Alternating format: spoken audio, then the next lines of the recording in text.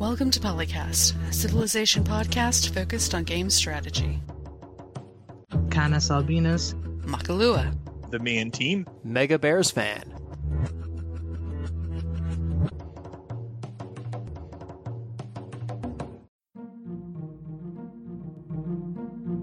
Something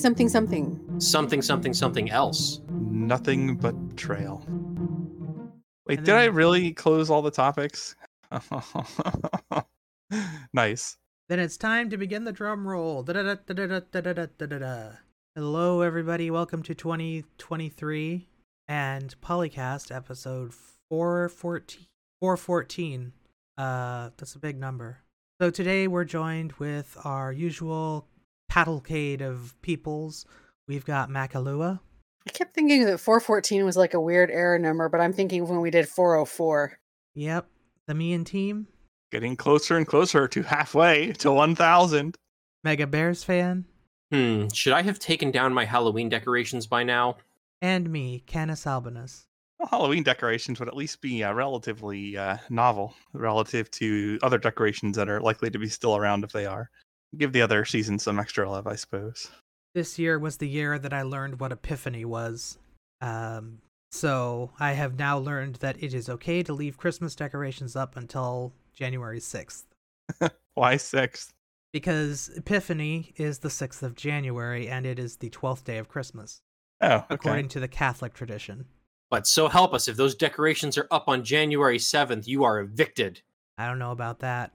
So, do we have any ideas for quotes that we want for text that aren't in the game currently? Because I'm kind of annoyed by the fact that they keep adding all of these pop culture references for ancient things, like it makes sense to do it that way.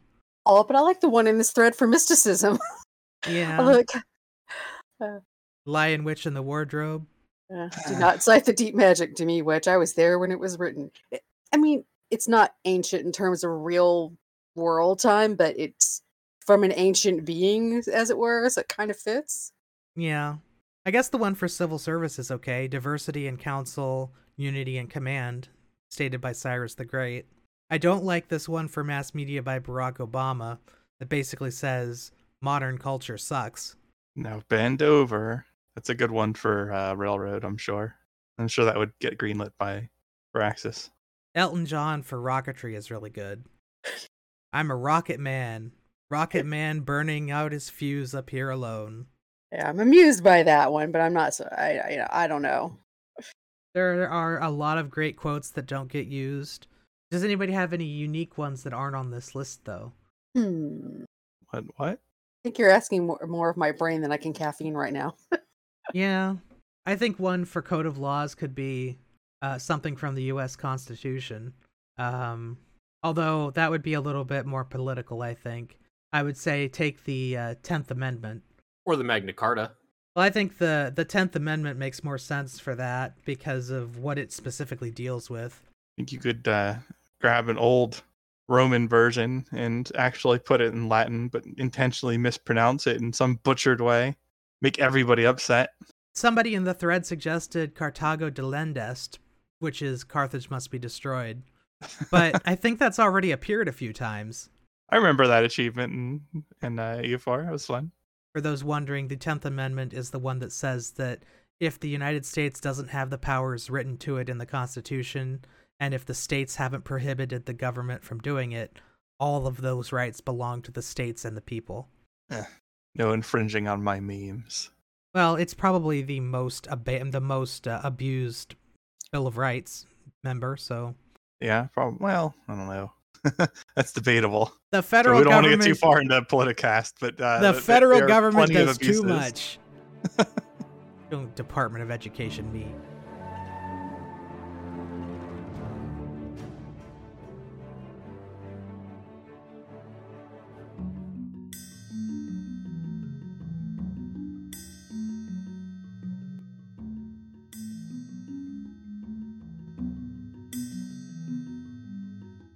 Well, okay. So maybe we should move along and pass along, perhaps, to a Leader Pass topic here. We've got 3 Chinas. We have Yongle, Wu Zaitan, and Unifier. Right. The they put that in gold rather than his name because he's the unifier. Yeah, I did find that quite humorous that his name is Unifier, his subtitle is Qing Shi Huang. Yeah. KOSH's new name is Unifier. All we have so far is a release date, and that's January 19th, which is 5 days after the record date of this episode. Damn it, Firaxis, why? Oh, we're back to that again, are we? It's in the contract. That's just how it goes. I also want to say, why does Yongle not look Chinese at all? I don't see a problem. I guess the question is, what were they using as their source for the image? Because usually with these historic leaders like this, there's some artwork from history that they base the representation on. So maybe that's just what he looks like in whatever painting or whatever they used as the inspiration. Now I can respect a unifier because that's what I do in the game. So that's probably the correct choice. I would like to point out that China should not be receiving any new content. In fact, it should be banned from receiving new content due to all of its political issues. But, that's just me. We can not involve modern politics in the game. It's okay. I also think that there should be no Russian Civ in future Civs. Yeah, of course. Of course you think that. That being said, I would still like to see more out of areas that have not really been given as much attention, just generally. Just to be interesting. We have enough variety now where, it's probably okay to put in more obscure stuff. Can we have more than just 2 or 3 Native American tribes per American continent? I still want to see more of India. I think that's probably the most underrepresented in Civ across its iterations. There's something like 100 different languages that are spoken in India. Yeah, although Africa's the king of that, but there've been multiple impressive empires and cultures over the centuries there, and in previous iterations of Civ, they lumped some of those together as if they're one cohesive thing. Which I think I have said in previous shows is kind of like giving the United States the totem pole. You could do it that they were physically on the same land as the U.S., but come on now. We need to remind everybody about the Native American civilization or the Holy Roman civilization. I liked the Native American Empire.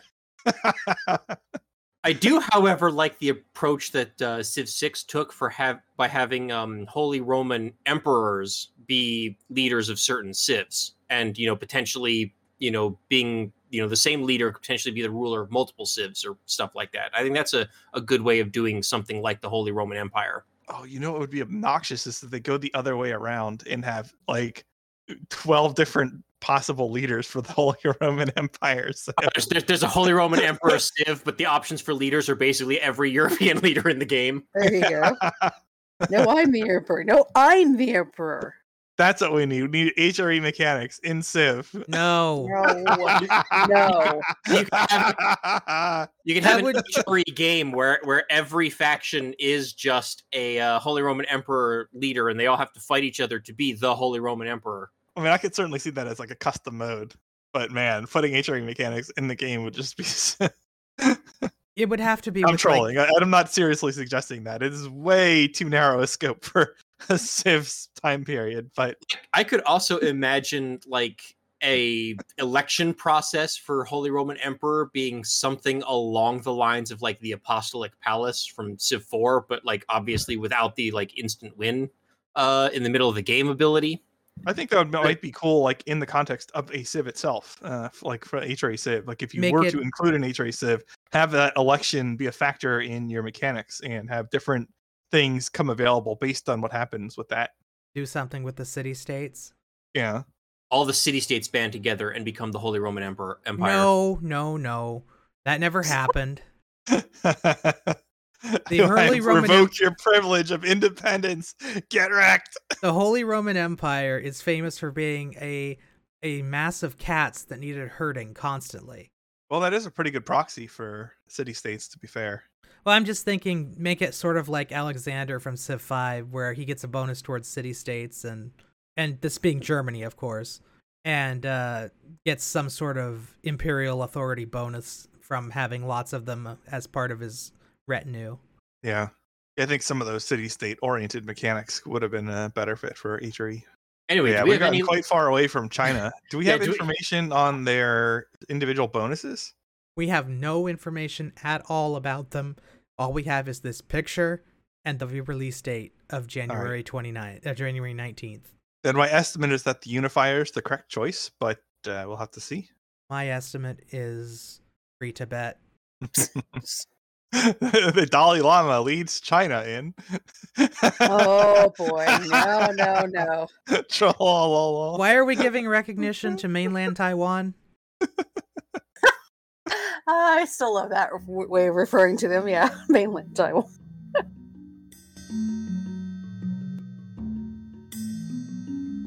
Okay, since that's all we have, we should move on to our next old topic. It's 2023. Are you still playing Alpha Centauri? Because there are people. This looks like it's like a brand newish review. There's apparently still people reviewing Alpha Yeah. Centauri, not It's just like, playing it.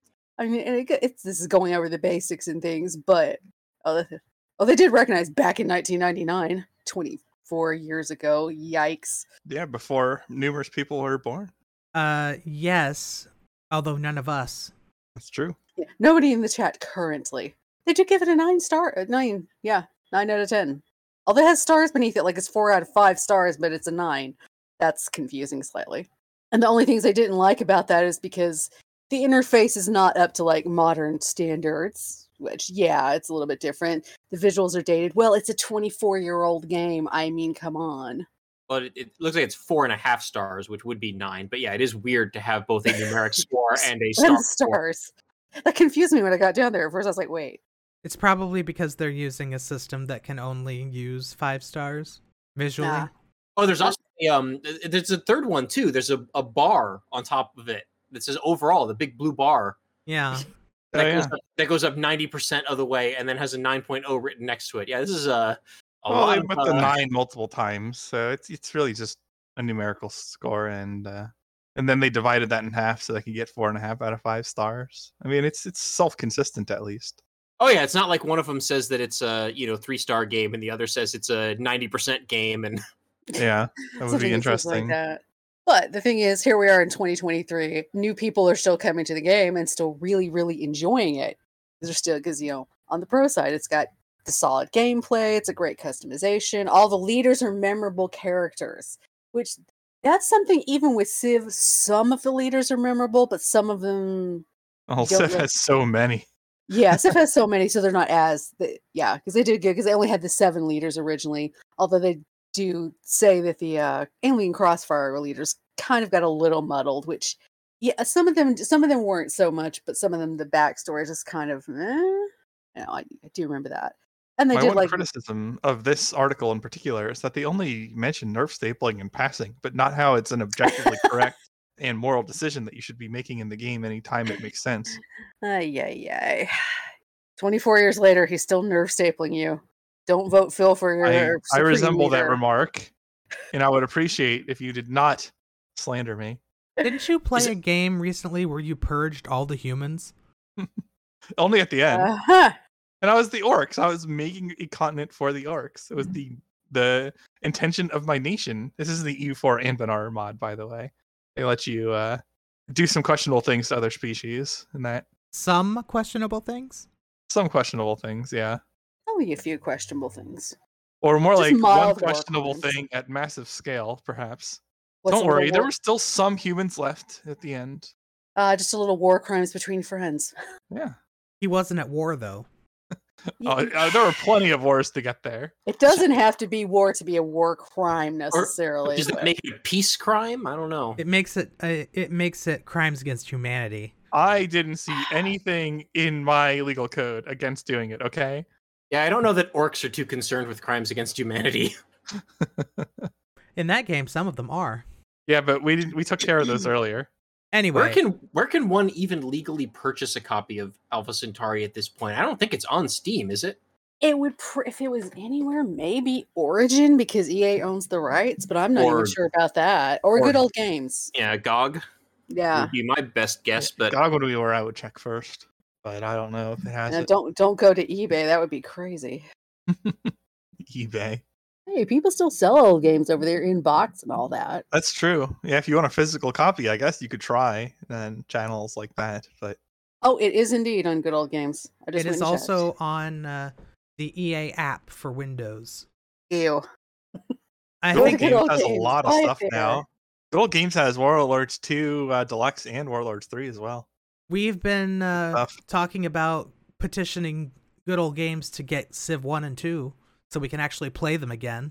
Hey, the top result on eBay for Alpha Centauri is an install disc that is only $20. So See? There you go. Does anybody And still have some- disk drives in their computers? and some of these are going for just like a couple bucks. Like here's one a few down that's it's just a jewel case, that's why. Okay. No, I haven't put a yeah. CD drive in since like my There's last a- 2 builds. There's a CD only without the box that is $4, and then like 3 below that from a different seller is just the jewel case for $1.25. So for $5 or $6 on eBay, you could get the CD with the original case. Did they actually discontinue the Origin app? It did. Wow. Oh, is it now called some? Oh, so they still have an app type thing, but it's not called Origin anymore. No, it's now called the all-new EA app for Windows. That's what I mean. At least they're not calling it Origin anymore because that. Quit using the name of a much better creative company than you. Well, what we're looking at is the future of Epic, hopefully.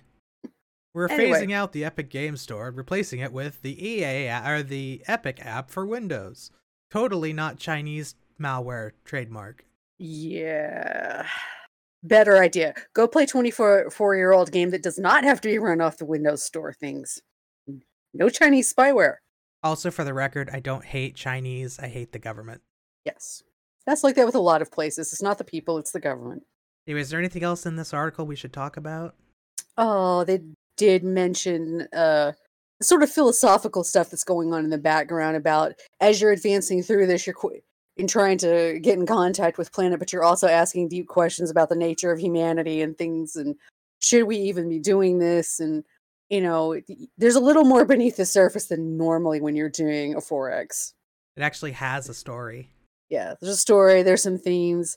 If you wanted something more modern, the closest thing is Beyond Earth. Well, Which and means- philosophy behind it too. Mm-hmm. So a story that actually has like substance, not just like, you know, vapid plot. The Or green worse- guys are the bad guys. Go get them. Or worse yet, inconsequential lore that, you know, is just fluff text that has absolutely nothing to do with the actual game you're playing currently. You know, in my game, the green guys were the good guys. I am attracted to the part where it says that you know, we are talking about deep philosophical stuff and we're not talking about everything in a very one-sided. Corporate greed is bad, clinging to traditions is bad, pushing for change for the sake of change is always good, you know, that kind of stuff. It gives you the opportunity. I think, does this game let you like navigate it in your own way and not like go all in towards one direction? Sure, you can even completely swivel directions if you want to. But it's not efficient. Sometimes efficiency isn't the point. Have to win. Must win. Must optimize to win. See, it's like the Ark Corporation and Beyond Earth. Yes, the Ark Corporation is the largest corporation, and yes, they own a lot of stuff, and a lot of people work on Ark totally controlled areas. But Ark is not in it solely for just making money.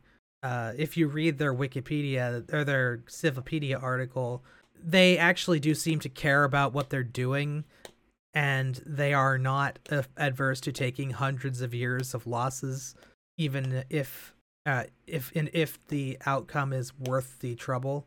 Yeah, but you shouldn't have to like go into the Civilopedia to find stuff like that out. It would be Yeah. kind of nice if, you know, the personality of the faction were represented within the game somewhere while you're playing it. Maybe more than one voice line per leader would be great. That would have helped a lot, yes. Remember, Yeah. no village has ever been ruined by trade. Yeah, whereas in Alpha Centauri, each new tech had one of the leaders talking about it within, you know, the context of whatever tech you had just researched. That Some would have quote been from them. excellent. Well, Beyond Yeah. Earth tried to do that too, but Beyond Earth made the mistake of just having like a single narrator narrate all of them, so it like wasn't. And you don't Yeah. recognize any of these names because none of these names are like real historic people that like and they're not ever brought up anywhere else in the game. So you have to do like a whole lot of digging through, extraneous reading material to figure out the context behind any of those quotes. Whereas Alpha Centauri would have the leader in the game read their relevant quotes so that you know who's saying it and have that, extra degree of context behind it. And then it also helps to inform that leader's personality, whether or not you actually encounter, an analogous situation in the game itself. Yeah. You got to know their personality long before you ever met them in game because of the quotes. So you kind of knew what to expect, how they were going to react to whatever you were doing. And I don't know if like more development time would have helped with that. If they were just working on a quick schedule, they didn't have time to put in stuff like that. Who knows? I'm pretty Maybe sure they just didn't think of it. I'm pretty sure the issue with Beyond Earth in that context was they weren't sure how to do it in a way that wouldn't be obtrusive to people who weren't looking for it to be Alpha Centauri. Like they had to do the balance between futuristic Civ and homage to a much older game with a much older audience. So there's that. And also they did kind of only have like a year or so after Civ 6 was finished to make the game. So it was Beyond Earth is literally a total conversion mod made in-house. And it was Civ 5, not Civ 6. Yeah, Civ 5, but they may not have been able to shoehorn in enough elements that would make it more relatable into the Civ 5 system. Hard to say. Yes, it is a sadly underdeveloped and a little bit underrated game. I don't think it's underdeveloped. Better than its I think it's better than its reputation. Well, and I think in playing with other Civ people, we've talked about it. It's like it needed one more expansion, and that probably would have. And just a little bit more of what we were just talking about, just a little bit more of the personal, touch for the stuff that's fluff. Like it's just all of it is so stale and impersonal. Like just a little bit more, thought going into it would have made a whole lot of difference. But it's tough to do that when you have to turn something around in like a year or 18 months or however heck long the development time for that was. Not very long. Yeah, not long at all. Yeah, and there was like enough copies of Beyond Earth sold to get it the first expansion, but then the second that expansion didn't sell well enough to justify that. So they're like, we'll just go on and do Civ 6 stuff now. Which is also sad because that expansion was a really good expansion. Yeah, it was probably the best Civ expansion ever made. Yeah, it introduced a lot of ideas that I wish had made it into Civ 6. Yes, can we please have the war score system back? Can we have the respect and fear system back? Yeah, and that's probably the single best idea that was in it, was like dividing relations into both fear and respect, so that you have friends who actually like you, but also enemies who dislike you, but are also so afraid of you because you're so powerful that they will give you what you want because they don't want you to take it by force. I recall a war score system needed some work, but it was conceptually very good idea to add something like that.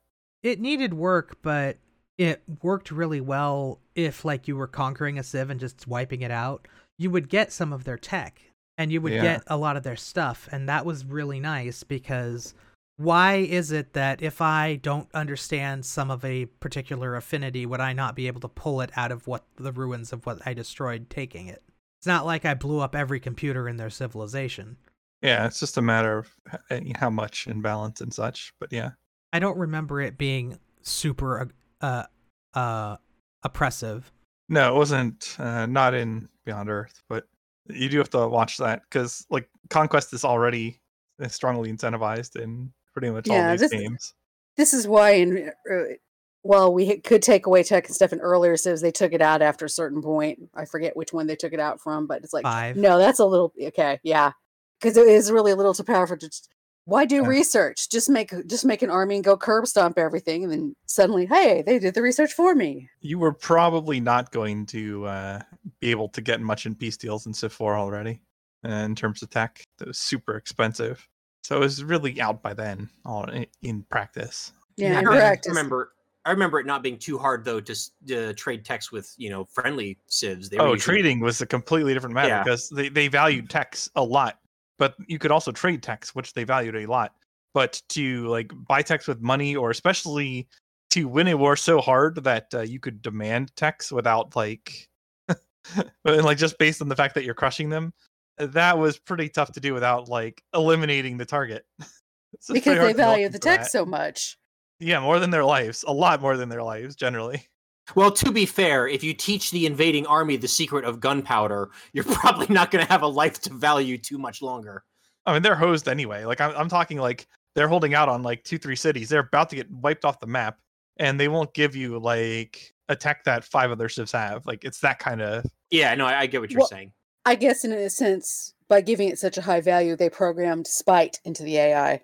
Or they didn't want you to consolidate gains from conquest too quickly is probably the reason. No, sure, that's the practical reason, but the fun reason is the AI now knows how to spite. Because in real life, if that was your situation, you'd probably burn your library down just because F that guy. Yeah. Well, I mean, people do that. I mean, people like delete their capital fort and dominions and stuff if you'll let them. You wanted this developed level 5 fort? Nope. Not allowed. Yeah. That's tricky to actually do, though, because you can't do that while you're under siege.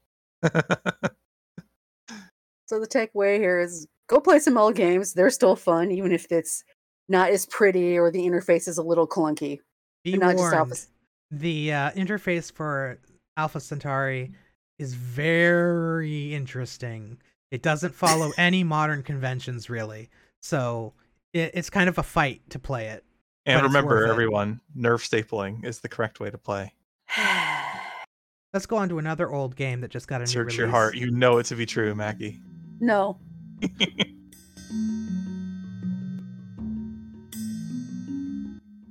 Yeah, well, if you are into old games, especially old civilization-adjacent games, there is also a fan-made version of the old-school colonization called FreeCol, which I guess just had its 1.0 release back on January 1st, or will be releasing soon. Has it actually released by now?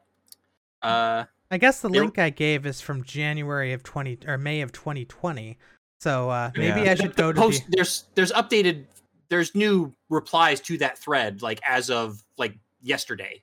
So on January 1st, they replied in that thread that FreeCol version 1.0 will be releasing soon. It's post number 14 in the thread you linked. So, and then after that is them talking about, release information and bug fixes and patches and stuff. But I'm not sure if it actually did release or if it's still imminent. Monday, January 2nd. On this day, 20 years ago, we made the first public release of FreeCol. Today, we are pleased to announce FreeCol 1.0. Does it say that it's released yet? It says released in the title. See if I can download a 1.0. Yes, I guess so. There was also yeah, if you go to the download, if you can go to the download page and just literally download FreeCol 1.0. Yeah, there's also what looks like a little mini review on PC Games N, which was also linked in the thread that was posted 5 days ago as of this recording, and they say that there is the 1.0 release. So it came out sometime in the last week. But yeah, basically it's a straight up fan made remake of the original colonization, the one that the Civilization IV colonization game was based off of, because there was a colonization game before that. So if you played the Civilization IV colonization, then this is a similar thing, but with the 2D sprite based graphics. And as I understand it, it's almost a perfect recreation of it. Yeah, I've never played the original colonization, but I have played the Civ IV one, and I do like it quite a bit. I still, on occasion, have gone back and played it a little bit more from time to time. I did as well. I played quite a bit. I even added John Adams from that to my regular Civ 4 game, because why not? They made art, might as well put the art in. Yeah, sure.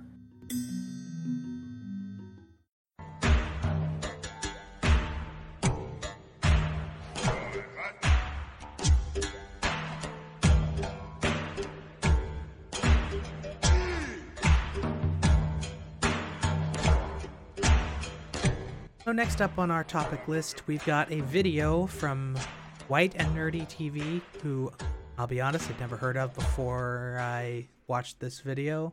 And he does a reaction and analysis to the Great Commanders pack from the Leader's Pass.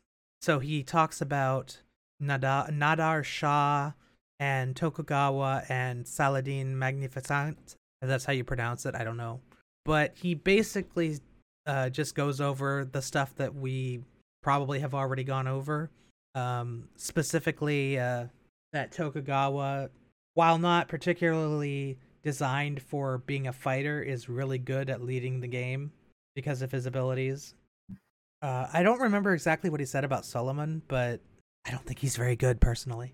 And well, if I remember correctly, Suleiman had the problem of like not having access to like the other Ottoman abilities that made them really good because they were attached to the other leader, right? Like you don't get the Janissaries and stuff like that. You don't get the Janissaries and you don't get the custom governor. Yeah, those are pretty helpful things to have. Well, it looks like Potato McWhiskey earlier this week was doing a run as the Ottomans, and it's like Ottoman artillery apparently is the key. You forget Janissaries, just blow everything up. Yeah, their ability is the cannon thing, isn't it? The civilization ability is about cannons. I think so, yeah. Civ 6 Ottomans, Civ ability, plus 50% production bonus to artillery, and okay, whoever wrote this is, I'm going to guess that they are an ESL person, just because it did make sense. Let's try it from the wiki. 50% bonus production to siege units. Siege units gain plus 5 combat strength against defensible districts. Conquering a city doesn't cause that city to lose population. Plus 1 amenity and plus 4 loyalty per turn for cities founded that are not Ottoman. Or cities not founded by the Ottomans. Conquer everything. So the ability is people like being conquered by the Ottomans. Yeah. Is my takeaway. So if you don't like the loyalty mechanic griefing you, you'll get griefed a little bit less while running this. And for those who don't remember, the Suleiman Magnificent ability is plus 15% science and gold in a heroic age, and they get the plus 4 combat strength versus civilizations not in a golden age, even though the Ottomans are not also in a golden age. Yeah, you have to like both not be, right? Yeah, both not being in a golden or heroic age. Yeah. Dislikes those in dark ages. Well, dark ages are not golden ages, so you do get the combat bonus against them. Yeah. That's a good thing for the AI to capitalize on. He looks at your Dark Age Empire and is like, you suck. You'll be much happier as an Ottoman. Yeah. We can take your children, force them into the military, and then send them to the far parts of the empire where they'll die. They might not die. There's a chance they'll live. They may not die, but there's 100% chance they're never coming home. And that might be for the best. Maybe, but not for the parents. And just send the parents too. Take quantity ideas. Oh, family road trip. Yeah. You're going to be going fighting rogue corsairs in the Mediterranean. But I'm from Serbia. Get over it, kid.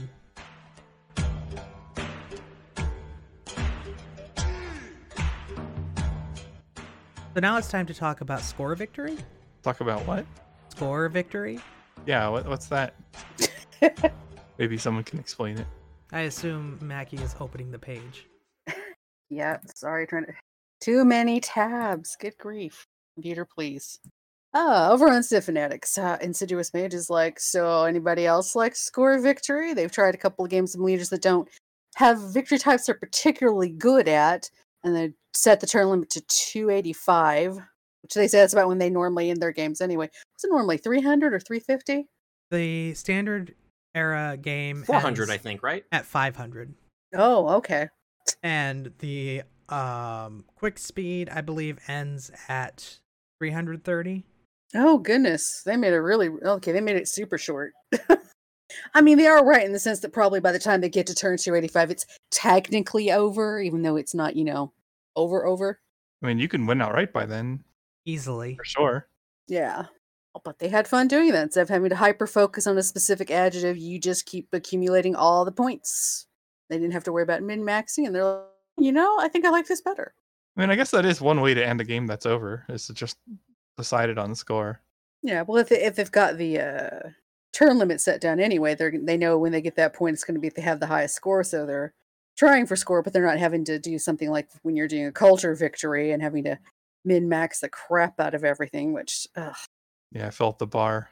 Playing to a score victory is something that I actually used to do a lot with Civ 4 and a little bit in Civ 5 when I just felt like role playing a little bit more instead of like you said, playing to a particular victory, because then I could just kind of do whatever I felt the Empire needed me to do, regardless of whether it pointed me in a specific victory direction.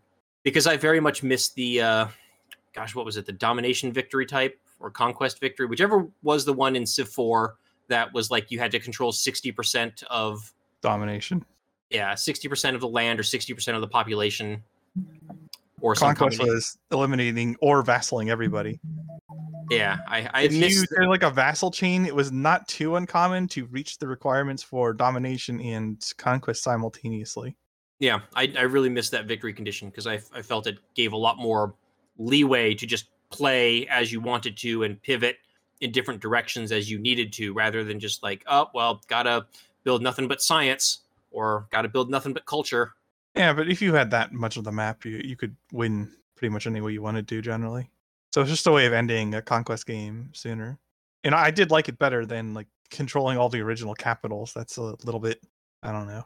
There was always that one capital that was just like, nope, that's not happening.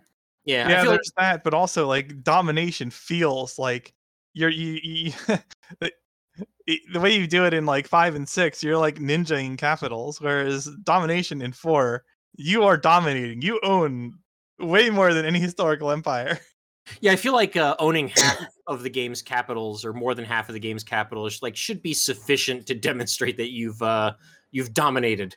Well, if you just go with capitals, though, the problem with that is that like sometimes like a good chunk of the capitals will be coastal, so you can literally just snipe. Like on a single turn, you just declare on like 4 AI and move into their capital, and they don't get a chance to react before you win. Like, yeah, so I'm not as big a fan of that. Whereas like controlling 60+% of the landmass. Yeah, that's not something you do overnight, or if it is, then you earned it. You definitely are dominating if you're rolling people up like a blanket to that extent. Yeah, and you definitely have to be taking more than just the capital. Like you're taking whole countries at that point, yeah, not just the capital and its adjacent countryside. Yeah, that's a victory you pretty much earned when you got it in Civ 4. But it did also just let you end the game, which is nice. So yeah, I guess I guess that is one way to wrap the game up, though. My only problem with it is sometimes score doesn't reflect position. It would be kind of nice if instead of being able to just set the end turn on which the score is calculated, there was a way to like set a score as the victory score. Like first to achieve so-and-so score wins, regardless of what turn it happens on. Oh, yeah. That could work too. That would require the score to be more reflective of what actual power looks like. Yeah. Yeah, it would. Done. But if you already have a thing where you're just arbitrarily cutting off the game at some arbitrary turn number and calculating the score, then it's like the same problem. So it would be at least nice to have the flexibility of being like, okay, well, if no one is a clear winner, then the game goes on a little longer, as opposed to just like, it's turn, what did they say, 285? I'm winning by 2 points. I win, even though there's still like the whole industrial and modern and information eras left to go in the tech tree. And by the way, get wrecked. And you can also do like is it tennis or volleyball, where like you have to not only score more points, but like you have to win by like 2 points or something like that. Volleyball. Is that volleyball? Yeah, you can do something like that where also if you have to reach a certain score and also be ahead by so much, and then you win. So it's not just like, oh, I got to, the magical score of 500 points and, the second place person's at like 498. I win. I think it's also true in tennis. Yeah, but it's two sets, not just 2 points. If memory serves, I think it's also true in badminton, but who cares about that? It was the only sport in high school I was good at.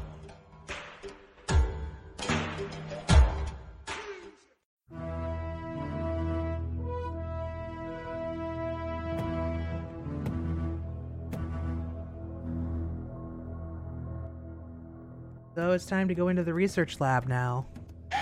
Indeed. So now we have ideas for victories, such as red victory and yellow victory and blue victory. Red, yellow, and blue? Yeah. I thought it was Well- red, green, and blue victory.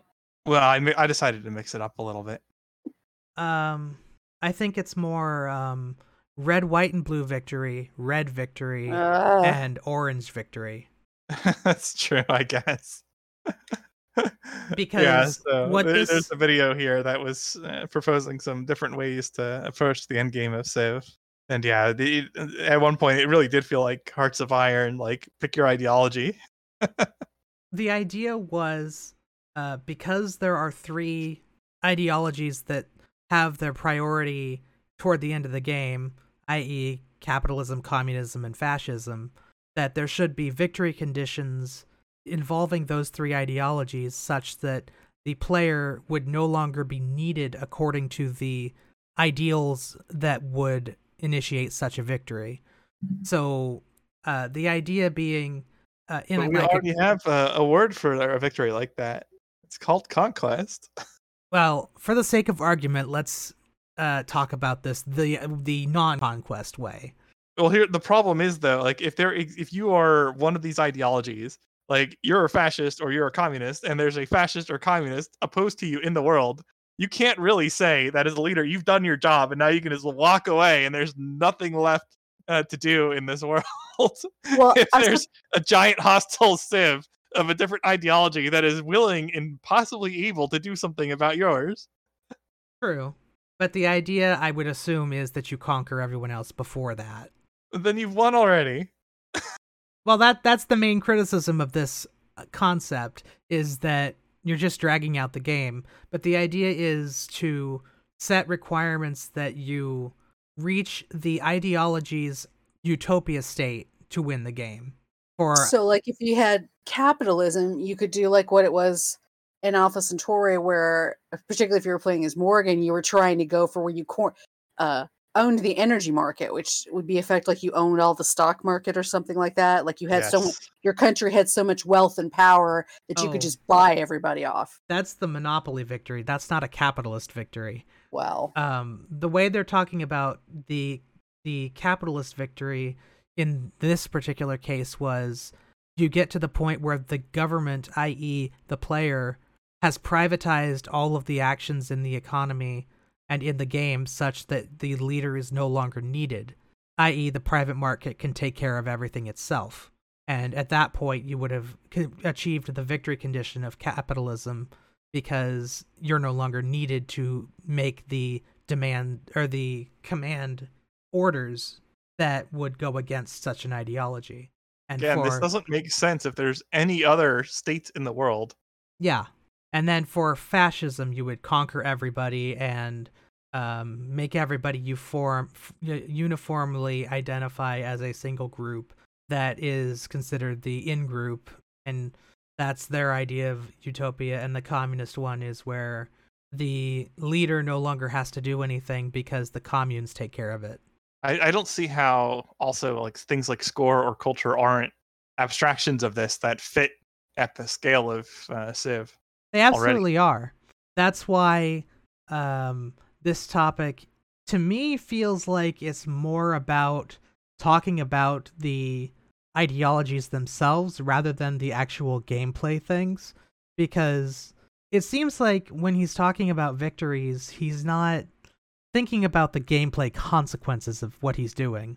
Yeah, well, that's kind of an important consideration, though, obviously. yeah, because what is the point of doing something like fascism if you're just going to do conquest anyway to do it? It's like, but you've already all won. of these sound like they need conquest to be realized, because otherwise you still have something to do, which is defend yourself militarily against the other ideologies. Now, you could like maybe further stratify the tangible benefits and drawbacks of each of these in a Civ context, but like not only is that a landmine to some extent, but Civ's been doing that for a while now. I was going to say Civ 5 had ideologies that were really well fleshed out. Yeah, although, I mean, again, in the game sense, you kind of have to take liberties because like you're effectively running a command economy in Civ, like from start to finish. Anyway, well, yeah, and but yeah, I mean, they're obviously going to make the command economies way more effective in the game than they would be in practice, in part because you're already running one, and in part because if they didn't, you'd have no incentive to pick them ever. So, yeah, I don't know. Well, the other alternative is to go the exact opposite way, like what Civ II tried to do, and actually make it so that if you do have a democratic government, you actually are subject to democratic processes and do not have total command control over your government and economy. Did you want to declare war? Nope, got to run it by Congress. Screw Well, that. sort of. You could play around that a little bit, but I mean, yeah, like hypothetically, like you could go all out on a design philosophy like that, and you could have, the game set up or designed so that, yeah, if you're in like a democratic kind of government, like, even like your settlers are like NPC units that go out and settle their own cities, and you don't get to say where your cities are. Oh, And then they city placement, man. and they build their own things, and like the best you can do is maybe like gently guide, point in the general direction of this is where I want you to go, but whatever, you're free to go wherever you want. it would be interesting to see how many players enjoy that experience. Oh, Because I like imagine not too having many. the game's outcome depend on what the player does, aka agency, is a pretty important thing, especially in a strategy title, which Civ still calls itself and still is, but it wouldn't be if it's like that, probably. No, it would be more of a society simulator. And we know how those go, don't we, SimCity societies? If anyone remembers that game, which nobody with a good memory should. Yeah, I don't know that I've even heard of it, but It wouldn't be my cup of tea, so it wouldn't be something I would like look to. It was the SimCity that came out between SimCity 4 Rush Hour and SimCity 2003, The Death Knell of Maxis. And it was not SimCity at all. You didn't zone things, and you didn't worry about any of the things you did in the SimCity series. What you did was you provided services and tried to provide a budget by using the services in a certain way. So it was not SimCity at all. Well, and I think if I remember correctly, I didn't play it, but if I remember correctly from like previews and reviews, you were also trying to like appease various demographics. Yes. Yeah, like each neighborhood had like a different demographic or whatever, and you had to do, services and policies that made the most demographics happy at the same time in order to like succeed at the scenario. It was like Identity Politics, the game. It was not fun. Though HOA the game, except it's a whole city, this the HOA. Ooh, who doesn't like HOAs though? To be fair to Civilization, though, like the ideas of self-governance are actually still pretty new, and like the vast majority of human civilization has been some variety of command government economy. That's a long conversation, but generally yes. I don't know how you get away from it in games though, because like yeah. you want your decisions to matter in games, so like you make them more command economy like by necessity. Like, there's a reason why I will never call Civ a historical game, because no game that has that kind of model can possibly be historical, because the economy doesn't work that way. Well, I would call it an historical game. I would not call it a history game.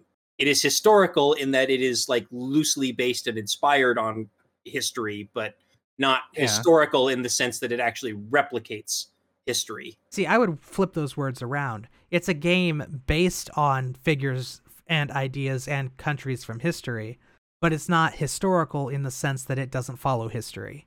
Yeah, okay. I mean, you might be right, yeah. That might be... We might also be quibbling. Yeah, this is always fun in Paradox game arguments are always fun when it gets to this part. Oh no. Let's move on quickly.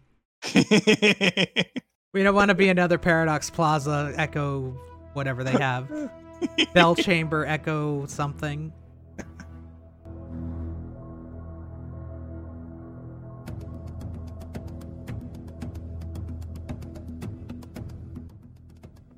We have one final topic for today, and that topic is... Yes, negative traits or drawbacks or banes or whatever you want to call them in Civilization games. Do you like them or do you not like them? There is a thread from back in November on Civ Fanatics titled Civilization Designed with Negative Bonuses, asking, what do you think of civs that have drawbacks? like inherent to their abilities if their abilities are very powerful. I guess the classic example would maybe be Gandhi in Civilization V, where you actually got more unhappiness from, I think it was number of cities. Yeah, it was the best wide civ in. But in yes, we calculated there was a cutoff point, an inflection point, where once you got your cities to a specific size, and I think it was 6 population, it's just all bonuses from then on. It's just India was one of the least popular civs, but it was also one of the best for growing. Right, because there was a misconception that founding a lot of cities would hurt you, and that was absolutely not the case unless those cities were just really small cities throughout the entire game. Unless you were doing infinite city sleaze, it was not a problem. Well, I mean, one of the problems was when Civ V did first release, show you sleaze. Infinite city spam was like the meta, because every city center like generated like +2 gold and +2 science or something like that. Yep, so you can see that on Phil's YouTube channel. Yeah, so the meta when vanilla Civ V first released was to build all cities 3 tiles apart, covering every available tile on the map, and just farm gold and science, and then win the game. And Gandhi was definitely not good at that. But then once they, after like 6 or 8 months or whatever, when they started changing the happiness rules and they took away the free gold and science from city centers. Well, it was every 2 months and every subsequent 2 months until the first expansion came out. And the game was different every time. So Civ 5 is kind of hard to chart the history of. Yeah, there was a lot of back and forth on like just the design philosophy of the entire game for like that first year after release. But yeah, so Gandhi was very bad for the meta, the optimal meta of the game when it first released. But after that year, and when the first expansion came out, and the game was more about building like 4 or 5 core cities and doing tradition policy, then suddenly Gandhi became very, very good, because once you got to 6 population, you were just double happiness or half unhappiness or whatever it was for like the rest of the game. And it was like golden ages every, all the time for India. So like that would probably be the classic example. I don't know if it's necessarily the best example of like a drawback. Like I'm trying to think of, I know there's some most civs prominent example. Yeah, I know there's some civs in Civ 6 that have like limitations. I guess maybe another good example in Civ, another good example in Civ 5 might be Venice, like not being able to settle your own cities would be a drawback, I guess. But one of my favorite memories was drunk in Venice. Elaborate. That was that one turncast where I had a lot of alcohol, picked honor on Venice, and went on a conquering spree. And wound up with the highest score at the end somehow. That was a fun run for sure. That was certainly one way to acquire new cities with Venice. Yeah, the only way to acquire them or conquer them. No, you could use merchants too. I did get one. I did get a second city using the merchant method to like take a city state. But everything else was persuaded to join me by force. But I'm trying to think of in Civ 6 if there's any good examples of civilizations with like a built-in drawback in their ability. Like I'm pretty sure there's a couple. I'm just totally spacing on who they are. I don't know if any of you three. The Mali. Yeah, Congo. what was the Mali's? Yeah, Congo, I guess, would be one where you can't found a religion. And considering that religion is a victory condition, that actually is a pretty substantial handicap. Mali gets minus production but plus gold. Yeah. Okay, so I guess that would be a good example. I feel like there's a couple more, but I'm spacing. Egypt in Civ 5 had the golden tomb that replaced the temple, which was like, okay, you get a few extra yields from your temple building, but if your city gets conquered, the enemy gets more gold. Yeah, it was an open invitation to conquer an Egyptian city with a tomb. So there haven't been too many examples of this in Civilization, but there's plenty of examples of this sort of design in lots of other games. Especially, I play a lot of board games that have lots of examples where a faction has like a bonus power and then some drawback, and every faction in the game has those. And they balance each other out and play against each other, and that could be very good design. But like you have to think about it and kind of design your entire faction system around that idea. I don't know if you necessarily want like all civs to have, or most civs to have bonuses, but then you've just got like a couple that have like a explicit drawback, because that does make those particular factions then look less appealing to players. Even if, like with the example of Gandhi and Civ 5, even if it is like an easy thing to overcome and then just get lots of snowballing benefits from once you've overcome it, there's a knee-jerk reaction from a lot of players that, ooh, I don't want to play this faction. They're not good. I think that's okay though, especially when you have so many playable civs, to have some that require more nuance to be able to do well with. Well, that's true. Yeah, I guess when you're getting up to the point where you have like 60, 70, 80 leaders, where is Civ 6 at right now in terms of leader count? Or we're A lot. We're somewhere in there, right? Like 70, 80 leaders? Yeah, we have a friggin' ton, so I think it's okay to have some that are like off-putting to rookies or whatever. Yeah, and maybe not so much if you've got like 10 leaders, right? And like one of them has like an explicit drawback. It's kind of like, I don't know about that one, but yeah, there are plenty of options in Civ 6, that's for sure. After the free offer of Julius Caesar and the upcoming Leader Pass, the total number of leaders will be 67, the largest number of playable leaders in any Civilization game to date. Wow. Yeah. But yeah, I for one am definitely not opposed to the idea of having, explicit drawbacks or penalties for a civ, as long as it's thematic and it's like an interesting play style. Like some of the actually most interesting civilizations in Civ 5 and Civ 6 kind of fall under that category. Like there was the aforementioned Venice, was one of the most unique and interesting civs to play as in Civ 5, and then in Civ 6, like Maori, starting out on the ocean. I don't know, some people might look at that as a penalty, but I mean, it's definitely something that differentiates the Maori from every other faction in the game, for sure. Yeah. Like, oh, you have to go find your starting settlement spot. Like that's that could be a pretty substantial handicap, especially if you're unlucky and every direction you try going, there's like a civ already there. Yeah, enough people actually like that they were trying to suggest, what if we had a nomad civ? You're roaming around on land in the same way. I mean, maybe that's a trait. Nomad, either sailor nomad or land nomad. That sounds weird when I say that, but it's probably a better name for that. Yeah, for sure. And that would also probably fit well with a culture that has a, nomadic or pastoral history where, maybe you do start out nomadic. Even if all the gameplay mechanics are geared towards settling down and building cities, at least at the start of the game, you represent that aspect of that culture's history.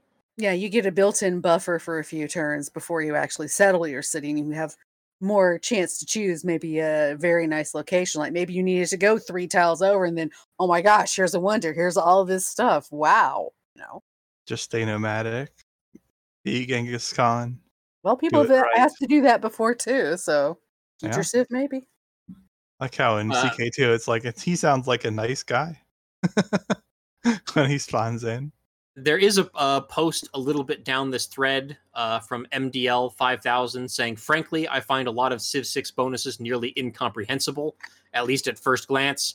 I definitely sympathize with that user. I do think a lot of these abilities are way too wordy.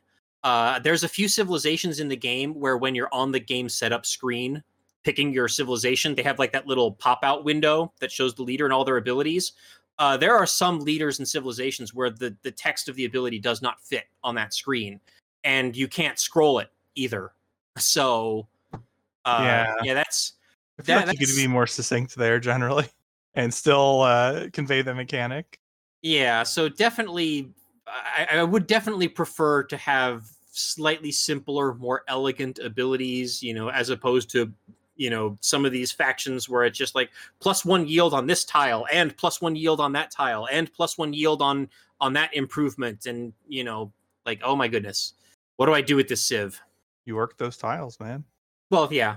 But some of those overwhelmingly long ability explanations are also a little bit of a off-putting for me I agree. as a player. And I think some of them are much longer than they need to be to convey what abilities you're actually getting. Like, I don't think that I don't know, maybe that's not true for all of them, but some of them just, they're wordy. Yeah, the actual writing, it's a simple idea, but the actual way that Firaxis's writers write some of these is like, there's got to be a more succinct way that you could have put that. Yeah. Press this button if you want to hear the high prose version. Yeah, the concept's been around for a while, and I think it's here to stay, and I think that's a good thing too, in terms of like getting benefits at the cost of pretty significant trade-offs in some cases. But I'm sure it won't be like every Civ, because no one's going to want that.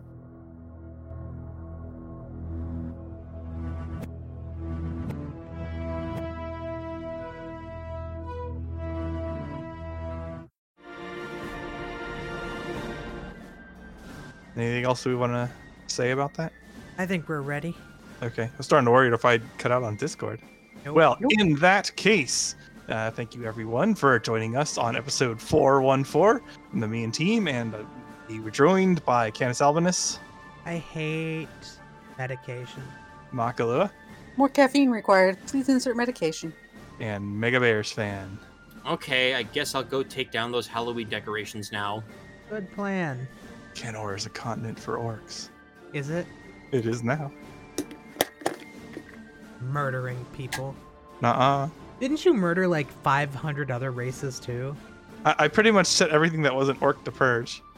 And so how many people lived in the Empire of Anbanar? Well, we don't really consider them people. Oh boy. Canor's for orcs. Oh, great. Also, Mackie, I sent your pop filter in the mail today. Ah. Pop filter? Yes, I can put it in front of the mic, and so I'm not like spitting on it or something. Oh, that. There was one episode sometime back where there was a lot of hissing from Mackie, and I was like, oh, we could just give her one of my extra mic things. See if that helps. I don't know why, but like the first thing that came to mind for me was like pop music. And I'm like, that can't be right. And the second thing that came to mind for me was like pops as in the orcish pops, like we were just talking about from Anbanar or something. And I'm like, geez. that also doesn't seem right. So it took me a moment to like piece together what might actually be referenced from that. I'm sure Mackie would make a fine purger. Not really the purge type. It's even funnier when you like play as like halflings and do it. Or some similar race. Well, you don't have to purge. You just play halflings and humiliate everybody else. And it's great. Oh, of course. Although they got buffed, so like it's not as impressive to win with them anymore, so that's less fun. Oh, boo. Now it's like goblins and kobolds are the worst militaries by a margin too, until like very late game. But I like goblins. It's funny to beat things down as goblins.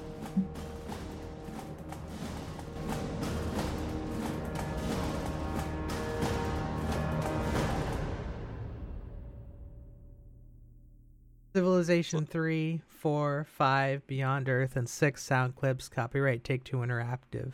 Copyright the PolyCast at thepolycast.net.